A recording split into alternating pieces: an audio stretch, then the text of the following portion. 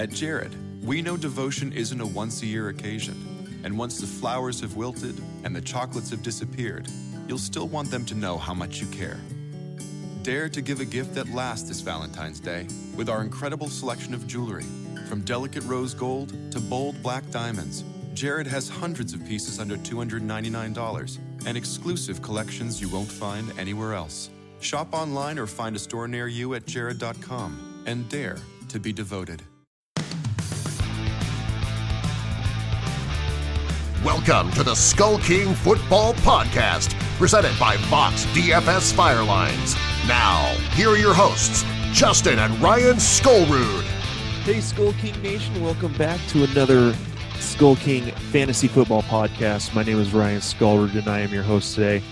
And today we want to play a special interview that I did as part of our Inside Analysis series.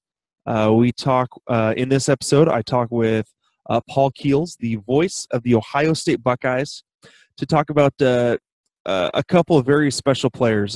First off, we get into a little bit of Curtis Samuel, who played mainly running back for the Buckeyes, and who many believe is going to be converted into a wide receiver at the pro level. And we also get a little bit into Noah Brown, who had kind of an up and down season. There was a lot of fanfare about him due to his size, and then ended up missing an entire year, and then just wasn't really all that utilized this last year. So Paul and I have an interesting conversation. I hope you guys enjoy it. Again, this is my conversation with Paul Keels, the voice of Ohio State Buckeyes football. Hey, Skull King Nation, we are back with another Inside Analysis interview, and today I'm really excited to bring on this next guest. We are talking with the voice of the Ohio State Buckeyes, Mr. Paul Keels. Paul, thanks for joining our show today. My pleasure. Glad to do it, Ryan. All right. Well, we've got a couple of guys that we want to talk about. I know that there's Ohio State has such a huge program and such a prestigious program, but being a fantasy football website, we wanted to get into a couple of the wide receivers. So why don't we go ahead and start? And if you could give us just a little bit of a background, maybe of this season, and maybe a little bit of the career of Curtis Samuel for us. Well, Curtis Samuel was a guy that really had to kind of wait his turn until last year because there's been so much talent with the running back position when you consider guys like Carlos Hyde and Ezekiel Elliott and what they were able to do, and some of the other key components, not only at quarterback but at receiver. He was really overshadowed until this year.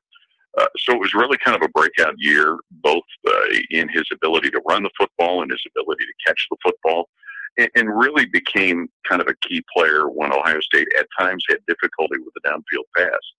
So he really proved to be an all-purpose back, just being able to carry the load and do everything that was asked of him by the coaching staff. Yeah, he had an amazing year, not only running the ball but also receiving the ball. I know that in a lot of circles, it looks like he's probably going to be coming out as a wide receiver just with his size. 5'11", 196 pounds. He reminds me a lot on his tape just with his ability to not only run the ball but also his ability to catch the ball with that 4.3 40 speed. He reminds me a lot of a Percy Harvin type, I guess you could say. Well, I think he's probably one of those guys that when you watch from the press box at a distance that we do, it's probably a little bit of deceptive speed.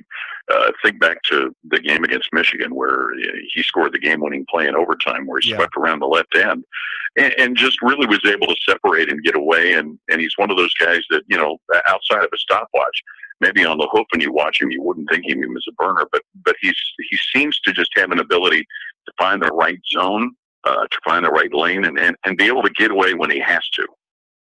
Yeah, in terms of his running, he seemed to be pretty patient in terms of finding his holes. And then when he found, when that hole came, he has this explosiveness to be able to get through there and not only, avoid contact from say some big, from like the linemen and the linebackers, but then once he got past them, the DBs couldn't catch up. So yeah, again, that deceptive speed. Yeah, and very decisive. Not a lot of east and west, very much north and south. But the other thing that maybe needs to be pointed out about what Curtis did this year, too, was his pass protection and his blocking. And that was really a standard that was set by Ezekiel Elliott. And Urban Meyer and his coaching staff on the offensive side had really emphasized that whoever was going to get the opportunity to run the ball and then play either at tailback or at H-back, they were going to have to really assert themselves with their pass protection skills. And I know they were very thrilled with how Curtis Samuel had developed in that regard. Yeah, I think it's interesting just with that with how well he played at running back. There are other guys, say like a Christian McCaffrey, who's about the same size that everyone's talking about how him being a running back, but it seems like on anywhere I see him on like NFL.com or CBS, everyone seems to be pretty much set that Curtis is going to be a wide receiver. Maybe talk a little bit about his receiving skills and his route running a little bit.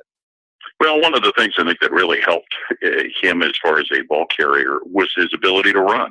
And when he got in the backfield or when he moved in motion, he certainly drew a great deal of attention from defenses that they had to be aware of what he could do. And, Ohio State, like a lot of other places, had their fair share of fly sweeps and things like that. So he's just a guy that, and I think a lot of it also helped too because of the ability of J.T. Barrett, both to run and throw the football. And Curtis was able to take advantage of just how defenses had to stay honest against Ohio State. Yeah, can you maybe give us a little bit of a background on like kind of a lot of the main routes that he runs? I know that a lot of what is shown on his highlight film that you can find on YouTube is a lot of like the deep routes that he can catch. Maybe give us a little bit about his hands and that sort of thing. Well, I think his hands have been great, and I don't, off the top of my head, Ryan, I don't really recall a whole lot of deep routes. That was something that was more preserved for some of the other people at Ohio State and had in their receiving group. But he's a guy whose hands certainly showed well. When he got his hands on the football, more often than not, he made good things happen. I don't recall any issues with having trouble hanging on to the football. Just became very, very dependable. And again, the biggest thing you can say is when his opportunity was presented to himself in his final year at Ohio State after waiting behind so many other talented players, he really took advantage of it.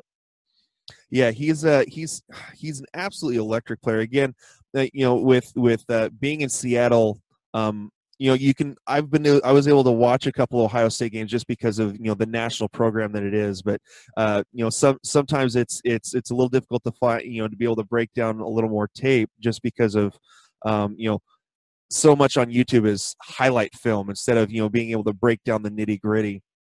I really like Curtis Samuel's game. Again, the speed. I compare him a little bit to a Christian McCaffrey type in terms of what I was able to see here, over on the West Coast with the Pac-12. Just that insane speed, the shiftiness, the ability to move and then just take off. I think is really I could see him really excelling in the screen game. I could see him excelling as a kick or punt returner. I don't know how much he actually did that at Ohio State, though. Early in his career, he did some kick and punt returning, but, quite honestly, a lot of times Ohio State didn't get opportunities for returns. So, as a screen receiver, certainly could see that. I'm not certain about who to compare him to. He's just a guy that, again, the best thing you can say is when his opportunity finally occurred, he really took advantage of it. It was a big part of why Ohio State was able to have the success that they had last year, and not really a surprise to anybody that he decided to forego his final year and go pro. Okay. Yeah, I understand that Ohio State not letting a whole lot of people score to get the chance to return. So with that insane defense that Ohio State has built up. All right, well, let's go ahead and move on to our next guy. Noah Brown, 6'2", 222 pounds. Not a whole lot of experience because of missing the 2015 season. Maybe give us a little bit of a background on Noah. Well, the injury you referred to was a broken leg that he suffered right before that season started. And he was a player they were really leaning heavily on. He had been very much a reserve, a role player in the national championship season, but they thought he was going to be a go-to guy 2 years ago, and were really devastated when he suffered that broken leg. Noah Brown was a guy who had a season and really had a career in one game this past year, and that was the game against Oklahoma, where he caught 4 touchdown passes. He just abused Oklahoma's defensive backs. And it kind of stopped after that. He really, whether it was a combination of some of the things that opposing defenses were doing or Ohio State's lack of efficiency overall on offense at times. We didn't see that kind of Noah Brown through the course of the rest of the season. But what we saw in that one game in Norman was phenomenal. He's a big physical receiver, seemingly showed very good hands, and a guy that really a lot more was expected of him, especially given what happened in that Week 3 game. But he's a guy that certainly seems to have the build to very potentially show well at the professional level. Yeah, like you said, he not necessarily disappeared, but he just didn't seem to have that type of game that he did in that Oklahoma game. 5 catches, 4 of them for touchdowns. I think that shows his ability to be a big red zone target. He has that big body. He uses it. He uses it in the zones. From what I've been able to see on some of his tape, he has the long arms. Uses those to be able to catch the ball out in front of him. I think that his focus a bit, I think, is something to talk about. In one of those 4 touchdowns against Oklahoma, with the one where he caught the ball against. He's got his arms, basically hugging the defender and catches the ball against the back of the defender. I think that shows not only his hands, but his ability to be able to focus to catch the ball. Without question, and that again, that was a season and a career in one game for Noah Brown, and certainly because of that game, there was a lot of attention from professional football people on both sides of the field, and I'm not certain if I remember right, that also might have been a situation where Oklahoma had developed some injuries in their secondary, and Noah Brown on the one touchdown pass that you're referring to kind of found himself matched up against what might have been a backup cornerback at the time, but he was a guy that from those that are at practice and saw what he did on a regular basis in practice, ranted and raved about his ability, and I think maybe the lack of duplication of what happened in the Oklahoma game might also have been an indication of just some of the chinks that Ohio State ran in through the course of the season offensively. Yeah, that very well could be. I know that with Barrett being the quarterback, he wasn't he's not necessarily one of those nationally renowned guys like some of these receivers have had. I can see Noah Brown being that very much being a weapon that could be used as like a possession receiver in the NFL. Again, he's got that big body. He seemed to be able to find the open zones, especially in like in short passing situations, to be able to get just ahead of that first down marker. Again, he's not a burner. He's he ran a 4.57 40. But has enough speed to be able to use his body to catch the ball and to put himself in a pretty good situation. It'll be interesting to see how he can translate his game to the NFL with maybe a higher caliber quarterback, a more consistent quarterback thrown to him. Well, and I think when you talk about J.T. Barrett in relation to Noah Brown, I think you saw some of the things that occurred with the offensive line at times, maybe having some issues. There may have been some disconnect with some of the offensive play calling at times.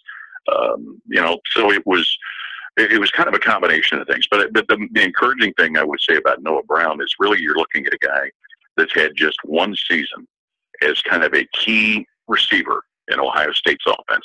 His previous year he played, again, very much as a role player and a special teams player. So, there's still a lot of untapped potential with this young man who, really dazzled everybody in one game. Yeah. I'm very much interested in seeing where both Curtis and Noah go. I know Curtis has been highly touted and ranked as one of the top. Again, that looks like everyone's going to try to convert him to a wide receiver. He's ranked right now as I want to say like the top 5 on like CBS. And then Noah Brown, while he's a little bit lower down, I think he could be an excellent project wide receiver, maybe get in on special teams a little bit to start his career, and really see how he could burst out from there and see if he can really find a good spot for him in the NFL. So again, this has been our discussion with Paul Keels, the voice of Ohio State Buckeyes. And Paul, I want to thank you again so much for giving us a little bit of your time to talk about Curtis and Noah, and to give us a little bit of insight on these players and how they've been in college and how they may do in the NFL. My pleasure. I'm glad to do it. All right. Well, I'm sure that Ohio State won't have any problems kicking out more players in the next few years. Maybe we can do this again next year. All right, sounds good. Take care, Ryan. All right, thank you so much, and have a nice day. You too. Bye-bye. Hey, Skull King Nation, thank you for listening to the Skull King Football Podcast. Did you like this episode? If so, be sure to go to iTunes, Stitcher, Google Play, and YouTube to subscribe. Also, please leave us a rating and reviews to let us know how we can better help you rule your leagues.